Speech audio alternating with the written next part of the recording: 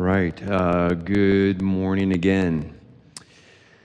A number of years ago, there's an author named Richard Foster. Some of you know about Richard Foster. A number of years ago, Richard Foster, before he was very well known, wrote a book, the title of which was Money, Sex, and Power. Money, Sex, and Power. The book's subtitle was The Challenge of the Disciplined Life.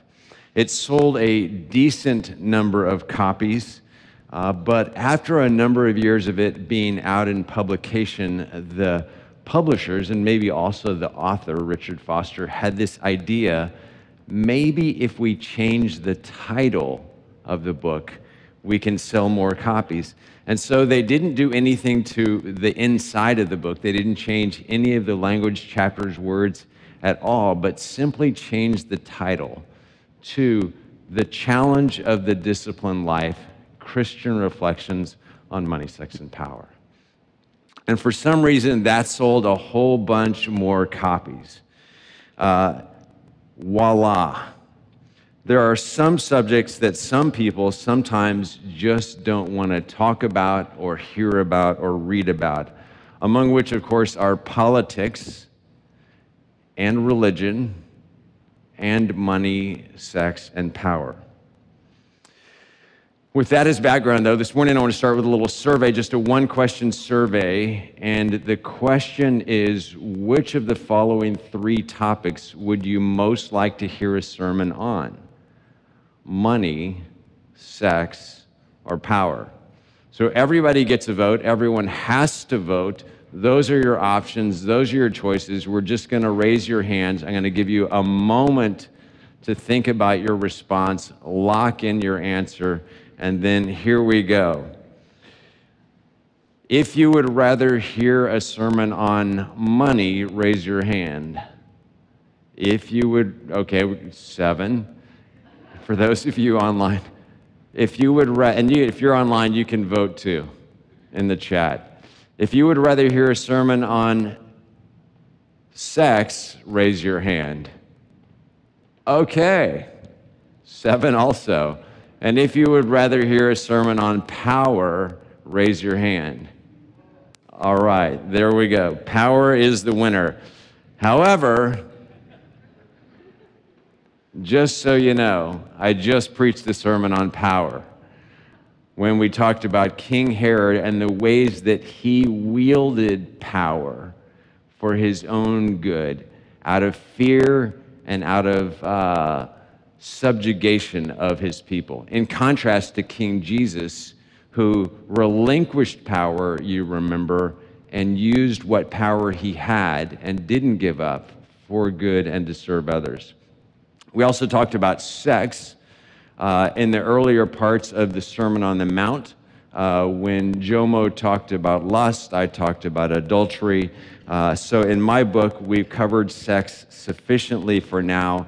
And that leaves, therefore, this morning, drum roll, please, money. I know many of you don't want to hear a sermon on money this morning. You should know that I don't want to preach a sermon on money this morning. So we're in the same boat. We're good to go. But let me encourage you, nevertheless, to stick around. Let's trust that God has some things to say to us through Jesus that we need to hear about money and that we ought to embrace and consider. To that end, let's pray.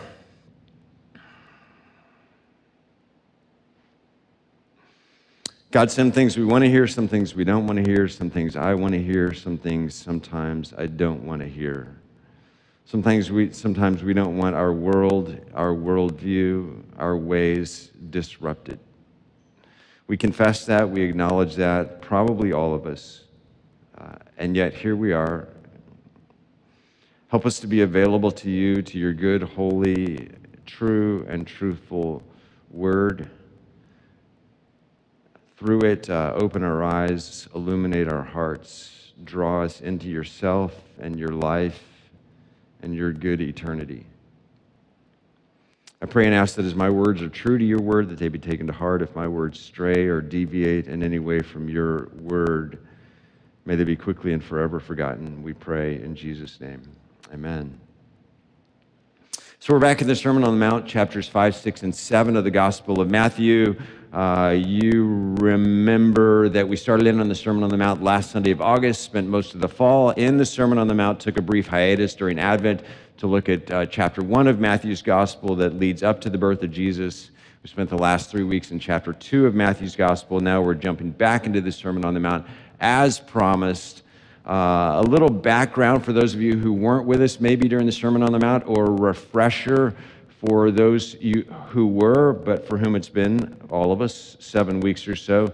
In chapter 4 of Matthew's Gospel, Jesus begins his public ministry by announcing and preaching that the kingdom of God is near. The kingdom of the heaven or the heavens is near, and therefore repent. And by kingdom of God, Jesus means the reign of God or the rule of God or the reality or the space or the relationships in which what God wills, what God wants and intends to do and to be done on earth as it is in heaven is actually done. And Jesus says that kingdom has come in a new and fresh way. It's here, it's arriving, it has arrived, because the King, Jesus, has arrived as well. And with him, he brought his kingdom. His kingdom is flourishing. His kingdom is unfolding. His kingdom is evident.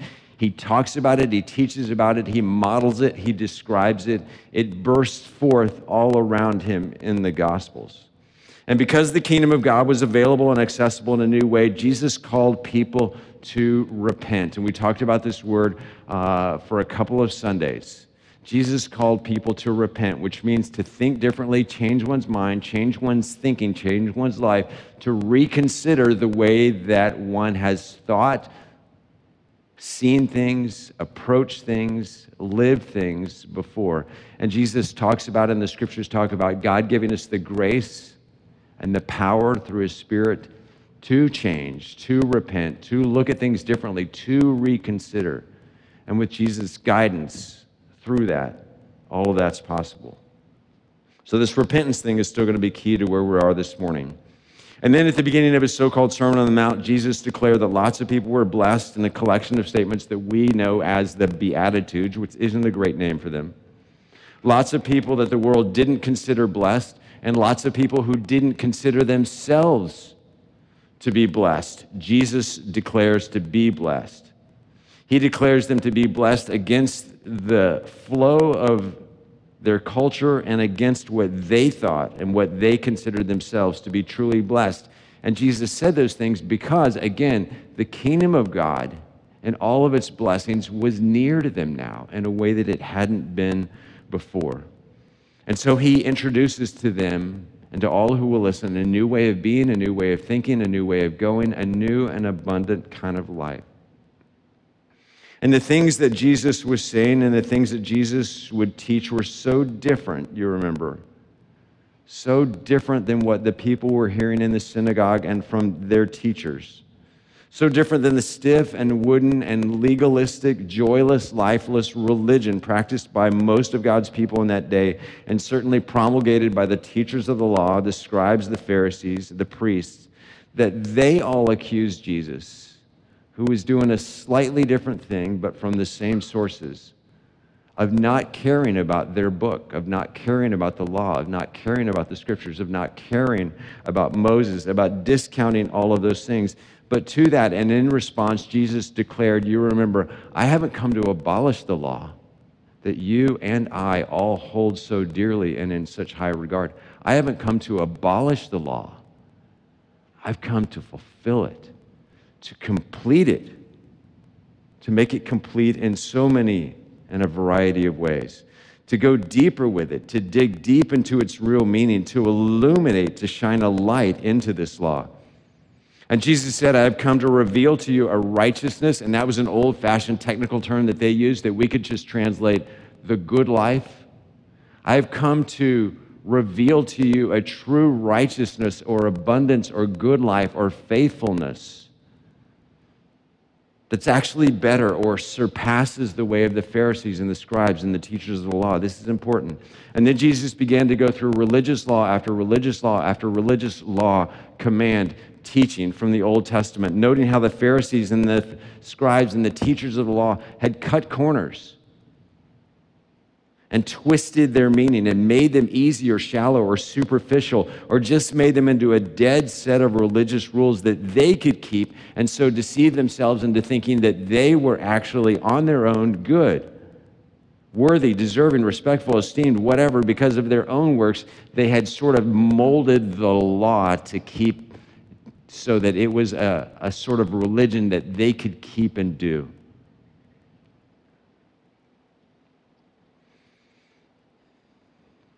Jesus then invites them into a truer way, a deeper way, a more authentic way, an honest way that led to, then and for forever, what he called abundance. Even though it might be hard at times, even though it would require courage and sacrifice and humility and a soul-searching inventory, to borrow some language from the 12-step movement, which Angela alluded to. It would require courage and sacrifice and humility and a soul-searching inventory and faith in the sense of trust, profound trust, but which would eventually lead to peace and hope and joy. This is all a part of Jesus' program. And through most of the fall season, we talked about all of the dimensions of this better or truer way of life or righteousness or good life. And you may remember we began with the questions on August 28th. Who has the good life? Who is truly well off? Which Jesus goes on to answer. And then we went on to answer those questions from Jesus' point of view over the following months. Brings us all the way up to chapter 6 of Matthew's Gospel. Listen to God's word, beginning at verse 19. This is the word of God through the Son of God, Jesus. He said, "Do not store up for yourselves treasures on earth where moths and vermin," not a word we use very often, "destroy, and where thieves break in and steal, but store up for yourselves treasures in heaven where moths and vermin do not destroy, and where thieves do not break in and steal. For where your treasure is, there your heart will be also. The eye is the lamp of the body. If your eyes are healthy," that word implies generous, "your whole body will be full of light. But if your eyes are unhealthy," the Greek word implies stingy, "your whole body will be full of darkness. If then the light within you is darkness, how great is that darkness? No one can serve two masters. Either you will hate the one and love the other, or you will be devoted to the one and despise the other. You cannot serve both God and money." Remember last week we had that big throne out here reminding us that there can only be one thing on that throne, the throne of our lives. No one can serve two masters, Jesus said. Either you will hate the one and love the other, or love the one and hate the other. You can't serve both God and money. There can't be two gods in one's life. And here Matthew brings together probably three different teachings of Jesus. First, Jesus talks about two treasures. Then Jesus talks about two kinds of eyes, which in Jewish thinking were more about projecting reality than about taking in information and data and reality, which is how we understand seeing and eyesight. For them, they were about projecting reality. And then Jesus talks about two different masters, and the thread running through each of these comparisons of twos is treasures, money, possessions, wealth. And these things were seen, handled, treated. And the ways that these things were seen, handled, treated were all sort of related. "Do not store up for yourselves treasures on earth where moths and vermin destroy, and where thieves break in and steal." And maybe some of the older background for this teaching, this first couple of things, comes from maybe all the way back to Exodus, when the people of God are in the wilderness for 40 years and God gives them manna for each day, bread for each day. On the sixth day, bread for 2 days, so that on the seventh day they can rest. But each day, his lesson is, trust me, I will provide for you. I've got you. You're covered. "Do not store up for yourselves treasures on earth where moth and vermin destroy and where thieves break in and steal." Be careful about accumulating. "Give us this day our daily bread." There's nothing wrong with planning ahead. There's no reason not to plan for the next day, to think ahead, to have some sort of schedule. But it was the vast accumulation of wealth that Jesus was warning about here. And so it's not, don't plan out what you're going to eat tomorrow or what you're going to eat the next week, or make sure you've got an emergency fund or anything like that. But rather be careful about accumulating. Jesus told stories about storehouses, massive amounts of things. But instead store up treasures in heaven that cannot be destroyed, that cannot be stolen, that cannot be lost, that cannot be taken from you or from others, that will outlive you, that will last forever. Store your treasures in those places, in those ways. Make those things your treasures. But this is easier said than done for most of us, for most people. In the words of New Testament scholar Douglas Hare, one of the most noticeable characteristics of the human species is its, or our, proclivity to collect things. Anyone here a collector besides me? Over the course of my life, I've collected marbles, Matchbox cars, Legos, books, on and on. What have you collected? We had this human proclivity to collect things. Humans everywhere collect treasures. We assign status to one another on those treasures on the basis of what we or others have acquired. In some societies, one is judged by their livestock, and others by the possession of precious metals or rare stones. In a money economy where we live, the acquisition of financial assets becomes the primary goal for anyone who aspires to a higher status, for most of us. Once achieved, this higher status is then often displayed through or as cars, homes, clothes, jewelry, big boy toys, and on and on. Hare writes, and then both the one who has and the one who doesn't have gets sucked further into the false notion that a person's worth and value are somehow connected to the things one has, and for some, the things one doesn't have, which is a false notion which Jesus rejects vigorously, but which I, and maybe you, repeatedly get sucked into. It's almost human to want more. It was the super rich John D. Rockefeller who responded when asked, "How much is enough?" His response was, "Just a little more, just a little more." Some of us grew up on the game Monopoly. I spent most of the summer between 4th and 5th grade playing Monopoly with my brother and sister. What does that game teach us? To acquire and to gain, and the one with the most money and the most property and the most things and the most stuff wins. But that's not the kingdom of God. That's the kingdom of this world. And Jesus wants to liberate his followers and his students from the traps of the world, from that prison, and from the anxiety that go along with it. And with having one's value, worth, esteem tied so closely to what one has and what one possesses and what the other person has and what they possess. There's nothing inherently or necessarily wrong or bad or faithful or ugly or messy or disobedient or whatever about having wealth, except all of the dangers associated with it, all of the risks associated with that, Jesus says. The danger of inseparable attachment to such things or obsession with such things, because Jesus knew and Jesus taught that where one's treasure is, there one's heart likely will also then be. One's heart tends to follow one's treasures, though it's also true that one's treasure can follow one's heart if we follow Jesus in that. But it so often may involve divesting oneself of one's treasures on earth and investing in heavenly treasures.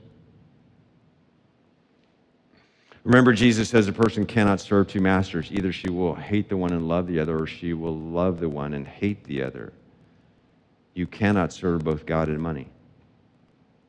At the end of verse 24, the Greek text retains the Aramaic word mammon or mammonas, which simply means possession or properties or wealth, sort of pretty straightforward. But the Greek text retains the Aramaic word in order to demonstrate that there's more going on here. It's a personification of sorts of that idea of wealth and money. In some English translations, still, you may have grown up hearing that word, you cannot serve both God and mammon. Some translations over the years, English translations have actually capitalized that word. It's not capitalized in the Aramaic or in the Greek, but capitalized it to identify it as a sort of God. Moreover, a person cannot serve both the one true God made known to us in and through Jesus and also serve the God mammon. And Jesus doesn't say, notice, he doesn't say that to do so is unspiritual, to serve both God and mammon or God and money. He says it's not possible. It's not that it's unspiritual or unbecoming. It's not possible, Jesus says. And so perhaps nothing so quickly tells us about a person's relationship with God as a person's relationship with money, wealth, possessions, stuff. And if I was honest, and I want to be honest, I have to say that this is a struggle for me. I've always been a saver. Jesus says, do not store up for yourselves treasures on earth where moth and rust, vermin destroy, and where thieves break in and steal, but store up for yourselves treasures in heaven where moth and vermin do not destroy, and where thieves do not break in and steal, for where your treasure is, there your heart will be also. And I've always been a saver.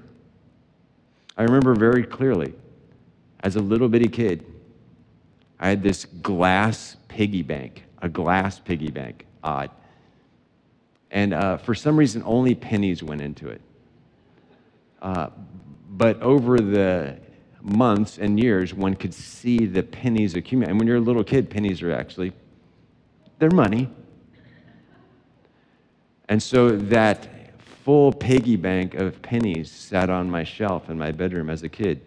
And then when I sort of outgrew that and had more than just pennies and sort of moved into the realm of nickels, dimes, and quarters, somehow I was given or came across this mechanical round metal bank, for lack of a better word. I don't know if anyone else ever had one of these. And you could put coins in it and then pull this lever, and it would sort of eat up the coin and then give you this mechanical addition of how much money went in, knowing by the size of the coin, and it would add it all up. Did anyone else have one of those? You still have one. That's how you save. Way to go, Tasters. Fantastic. Nickel at a time, John. Keep. And then I could see how much money I had. And then when I sort of outgrew the little mechanical metal bank, I said, Mom, I want to open a bank account.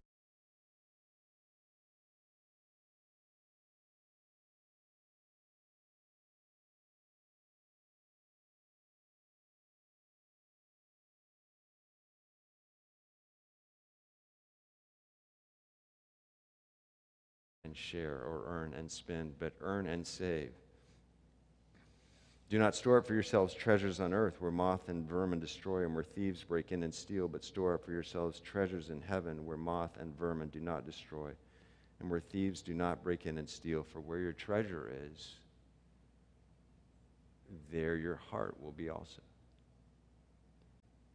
If a person wants to put their treasures into investments that will truly bear long-term gains, invest in things and in people that will last forever. And it probably doesn't take a lot of effort to figure out what that might look like and how one might do that. I have these friends, their names are Bill and Kay Lawrence. I wish I had a picture of them to put up on the screen. Bill and Kay, as newlyweds, young couples in their 20s, moved from California to Mexico, Ensenada, where they began working in an orphanage for children who otherwise had no hope, no place, no family, no resources, no nada. And then after a few years of that, they came upon this opportunity. Someone came to them to acquire a former pig ranch that was no longer being used if they used it for God's treasured kingdom purposes.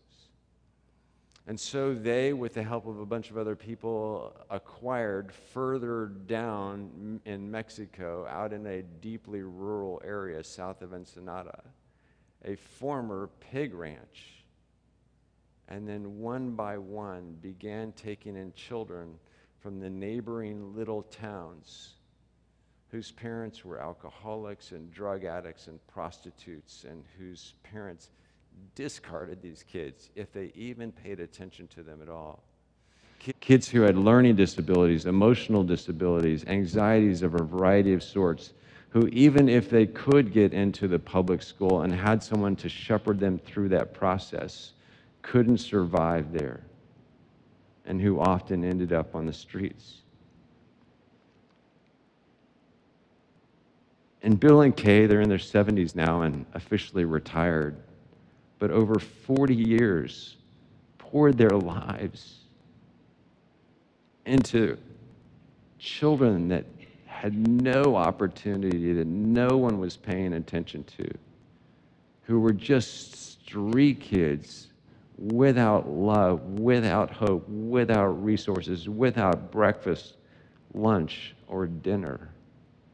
And took them in, and one by one built home after home after home after home on this former ranch for pigs, which they affectionately came to call the Palace of the Pigs. And then they started a little school, which became a bigger school, which became a bigger school, which became a regional school of hope, where kids could come and be loved and shown the kingdom and invested in eternally.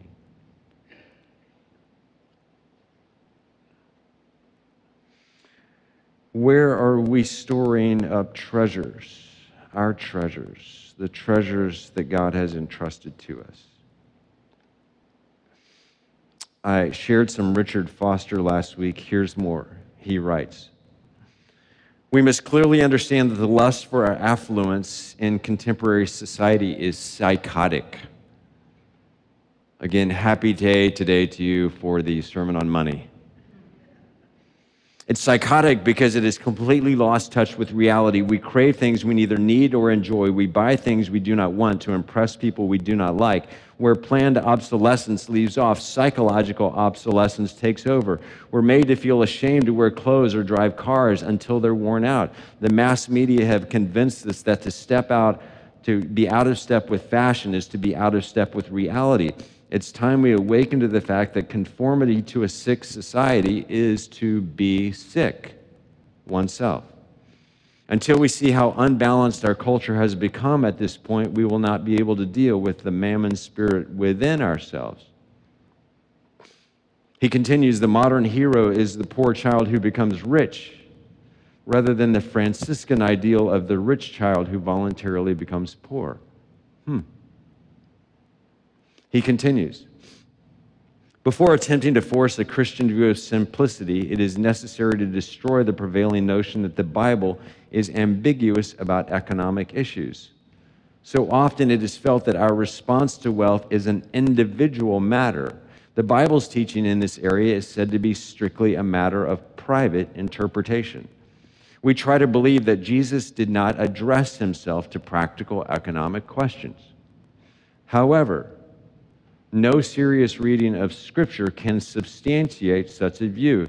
The biblical injunctions against the exploitation of the poor and the accumulation of wealth are clear and straightforward. The Bible challenges nearly every economic value of contemporary society. He continues, Jesus declared war on the materialism of his day. Jesus spoke to the question of economics more than any other single social issue. If in a comparatively simple society our Lord would lay such a strong emphasis upon the spiritual dangers of wealth, how much more should we who live in a highly affluent culture, surrounded by million-dollar homes, as we are, take seriously the economic question? What do I do with that? One Sunday morning, a mother went to wake her son for church. "Get up, Bobby, it's time to get up." Hearing nothing, she knocked on his bedroom door and received the following reply: "I'm not going today."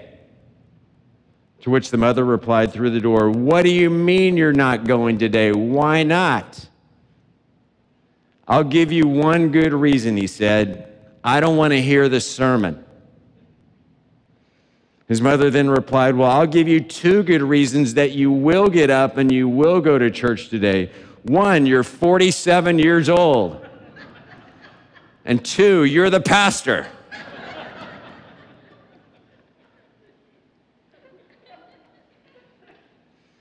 Preaching on money isn't always fun. But if we want to have or experience the sort of good life that Jesus described as a righteousness that surpasses that of the Pharisees, their way, then we have to listen to what Jesus says also about treasures and wealth and possessions and money. And we must be prepared to think again, think differently, think anew, reconsider, change our way of thinking, change our lives, change the trajectory, change our mentality, repent, because the kingdom of God, the kingdom of the heavens, the reign of God, the dominion of God is all around us and available and accessible. This thing that Jesus talked about has arrived. 16 of Jesus' 38 parables deal with money. 1 out of 10 verses in the New Testament deals with the subject someone has tabulated. Scripture offers about 500 verses on the subject of prayer, fewer than 500 on the subject of faith, more than 2,000 on the subject of money. We get stuck, I tend to, some of you may tend to, on certain issues and topics and themes in our culture that may intersect with our faith. Themes, topics, subjects that are rarely spoken of in the Scriptures, which are replete with talk about money and wealth and possessions and finances and the stewardship of such. 15% of everything that Jesus says relates to money. He talked more about money than any other topic except the kingdom of God, more than all of his teachings on heaven and hell combined. Why did Jesus put such an emphasis on money and possessions? Because there's a fundamental connection between our spiritual lives and how we think about and handle money. Randy Alcorn writes that we try to divorce our faith and our finances, but God sees them as inseparable.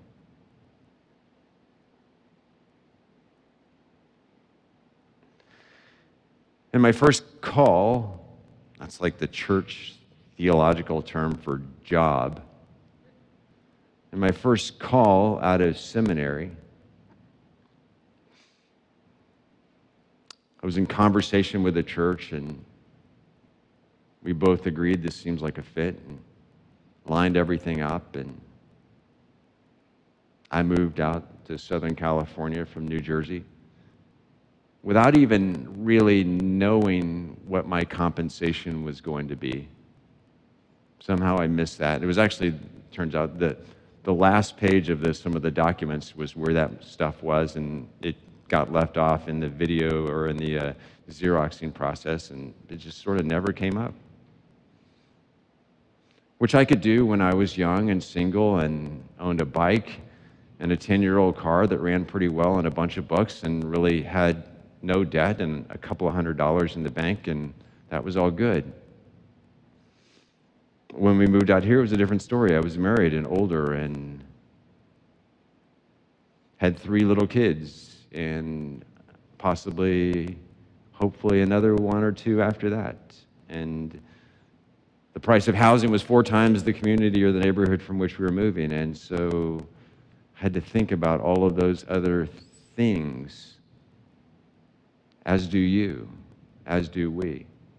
How are we going to pay for the things in our lives? Where will that money come from? And how to find the balance. I'm not really sure. Or at least I struggle with it. Maybe you do too. And maybe that's good. There's a human part of me that always wants just a little bit more. Even though I know that enough is never enough. So the remedy,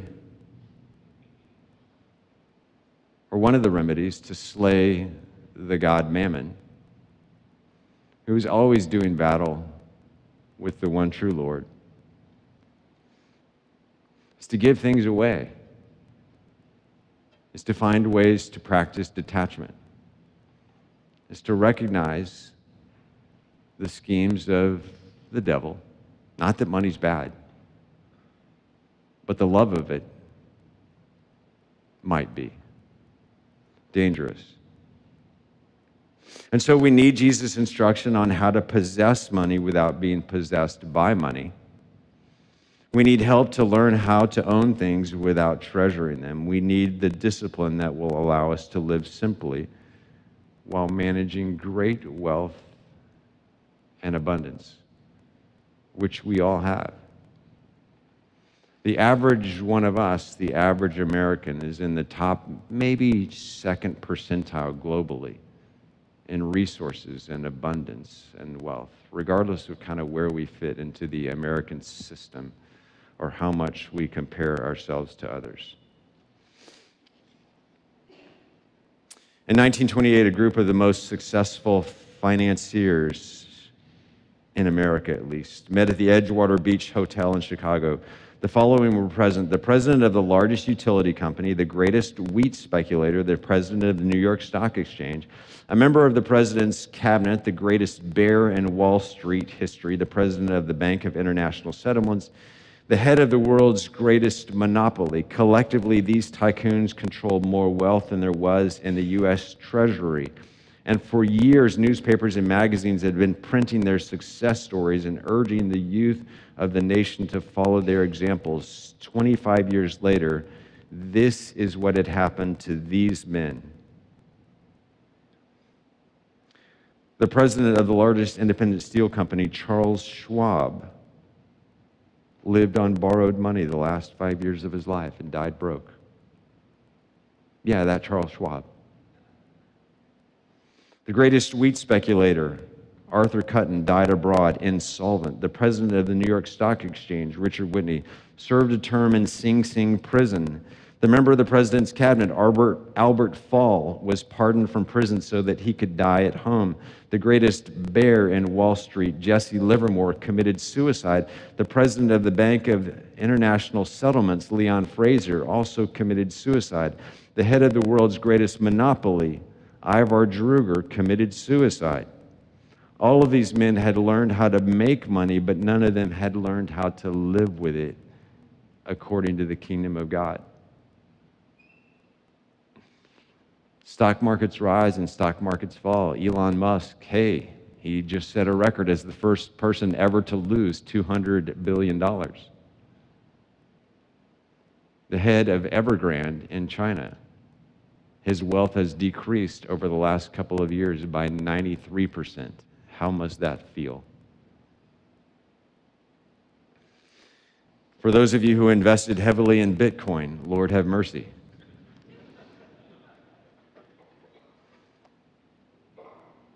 May our investments and our treasures and our wealth and our possessions, the things that we have, the things that we own, be invested by God's grace with His help, with the prompting and the teaching of Jesus in things that will last forever. And may our investing in those things help us to get to a place where our treasures lead our hearts, or our hearts lead our treasures, so that God's kingdom will be manifest in us and his joy will be ours.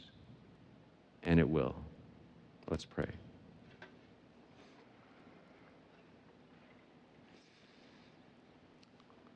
Many of us, God, have things to confess outwardly, inwardly, certainly to you, sometimes to one another in this area and on these subjects. We struggle with answers and clarity. We want and we have needs. And you have provided daily bread and much more. Lead us in the area of the things with which you've entrusted us. Help us to be faithful and to find joy in that. Put within your people a healthy detachment from the things that lure us into worship, false worship. May there be joy among your people in generosity toward you and toward our neighbors and to those without. May your kingdom come and your will be done on earth as it is in the heavens. Amen.